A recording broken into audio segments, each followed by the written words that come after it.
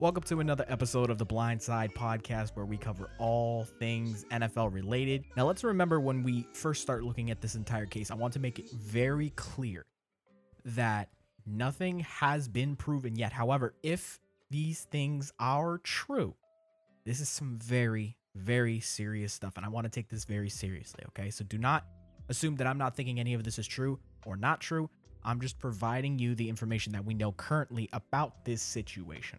In October 2021, Matt Araiza and two of his other teammates from San Diego State were accused of raping 17-year-old girl at an off-campus party. So prior to when the alleged rape occurred, Matt and the unnamed girl were having sex at this party, okay? Now, as far as we know, the girl was definitely intoxicated at this point, and she also has made claims that Matt Araiza was giving her drinks with other toxins inside of it to make her more intoxicated. Now, it is important with this to mention that at the time, Matt was 21 years old when he was still at San Diego State when this happened, and the girl was 17 years old. And it's important to mention that as well because in the state of California, the legal age of consent is 18 years old. So, from the report that we have, she has also mentioned on a call with him and during the night that she was in high school when this happened. Once Matt and the other girl were done having sex, he walked her into a room where 2 to 3 other men were waiting. Once she had walked into this room, the men had pushed her onto the table facing down and proceeded to rape her for an hour and a half until the party ended. However, this wasn't just regular. God, that sounds so horrible. This wasn't just regular gang rape. There was some serious physical assault with this as well because as she was leaving the room, she was bleeding from her belly button, her ears, as well as her reproductive organs. And the reason this happened was because during the event, they allegedly removed all of the piercings from her body, ripped the piercings from her body. So her earrings, her belly button ring, they ripped them off apparently during this entire interaction. Immediately after the alleged gang rape occurred, the girl reported the rape to the San Diego police, who then opened up an investigation. And this is where things get interesting. According to the suit, in a call to Araiza from the girl arranged by the detectives from the sex crimes unit of the San Diego Police Department, Araiza acknowledged having sex with Doe and confirmed that she should be tested for STDs. When she asked a more direct question about whether they had sex per the detective's request, Araiza changed his tone and said that he did not remember anything that happened that night. Now again, I stated this in the beginning. These are still accusations, so nothing is set in stone.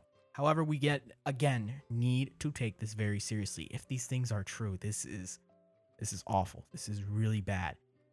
But again, let's not jump the gun here. What the Buffalo Bills are going to do at this point, I'm not entirely sure. They have released a statement that they're not going to further comment on this situation and that they've already done their own investigation, which I guess means that they didn't really find anything important to report.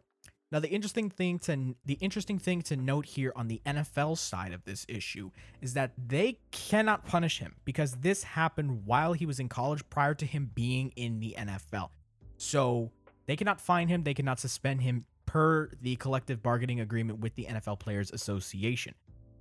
So when it comes to any punishment in the NFL, nothing is going to happen unless if the Buffalo Bills do decide to cut the punter from the roster, which might happen. We'll see. We'll see how that pans out. It's obviously going to depend on how this investigation goes. And again, if this is true, I just feel so bad about this situation. Like this is disgusting behavior. We'll see how this goes though. We got to let the investigation play out. I'm not going to try and take sides in this situation because again, although the details are terrible, and I want to make this very clear, okay? I do not want to, I don't tolerate things like this, okay? Even just the most minor thing where he's having sex with a minor. That is on just we're at the tip of the iceberg with just that, okay? That is like the bare minimum thing I already do not tolerate. So, I don't know. We're going to have to see how this goes. It's going to be a very interesting situation, see how this pans out, to see if the Buffalo Bills decide to cut him from the team or if any other legal action does continue. Obviously, a civil case is going on right now, but to see if there's any criminal action, we'll have to wait and see. And one last thing I do want to talk about this situation has to deal with like the fans, okay? We're doing this weird thing on social media where we're trying to do this contest between Bills fans and Browns fans about who did it worse between him and Deshaun Watson, right? We're doing this really weird thing with this. And let's be clear, okay? Both things are bad on their own, okay? Again, especially if this Araiza stuff is true. They're both bad on their own. We don't need to compare the two. We don't need to go, oh, well, Deshaun Watson's situation's actually worse, or oh, Matt's situation's actually worse, okay? We don't need to do that. They're both bad things on their own. They don't need to be compared, okay? We're not trying to like see whose fan base is worse or whose players are worse. And then the other thing to go on top of that is the people that are saying, oh, wow, what a shocker. It was a Buffalo Bills player that did this. Cut the bullshit, okay? He wasn't even a Bill when this happened. Let's be clear. I don't know. I just find that part of the internet very toxic and I don't like it. And yes, I'm a Ravens fan. I'm a Ravens fan defending the Bills, okay? And I'm also defending Browns fans too at the same time. But yeah, so I don't know. That's just me.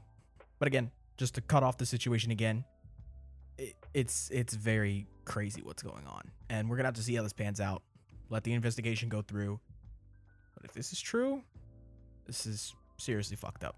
All right, so we're going to move on to a couple more light-hearted topics because this whole situation with Matt Araiza really kind of set the tone for the podcast. But we're going to move on to two things that we're actually going to do before the show ends. First thing is we're going to talk about my early sleeper team prediction for the 2022 NFL season. I have one team that I think is going to shock the NFL and make the playoffs. I know, crazy. And I understand there are a lot of people that have said that this team will probably make the... No, that's not true. There haven't been a lot of people that said this team will still make the playoffs, even though they've made some pretty serious free agent acquisitions during the offseason. And that team is the Miami Dolphins. I think the Miami Dolphins can make the playoffs, okay? I trust their new coach. He comes from the Kyle Shanahan coaching tree. He worked in San Francisco. I really like the offense that they run with mid zones and wide zones and doing the boots and slide play actions off of that. I really like that stuff. And I think they did a perfect acquisition with Tyreek Hill. He's a great receiver in space. Many people make the misconception that Tyreek Hill is just a deep ball guy, but you got to understand when he was in Kansas City last year, most of his yards came on run after catch off of short passes. So Tua and Tyreek is going to be a great combination, especially considering they also have Jalen Waddle, who quite frankly is probably just as fast as Tyreek Hill. So we got that. Gesicki. They brought in Teron Armstead as well. He's going to be playing left tackle. And again, I really just think that this offense is going to be very interesting next year. And Miami has been a team for the past 3 years now where they've been 1-2 games off from making it to the playoffs. So they already were close to making it into the postseason. And now I feel like with these acquisitions, they can do it. And I feel like this is going to be a big year for Tua Tagovailoa as well, because let's remember, Tua coming in to the NFL was a top quarterback prospect, okay? Tank for Tua was a real thing. And I feel like this year is going to be the real prove-it year and his chance to actually make a name for himself in the NFL, because he's got the weapons now. He's got Gesicki. He's got Jalen Waddle. He's got Tyreek Hill. They added a little bit more protection on that offensive line. However, the rest of that offensive line is still definitely pretty suspect.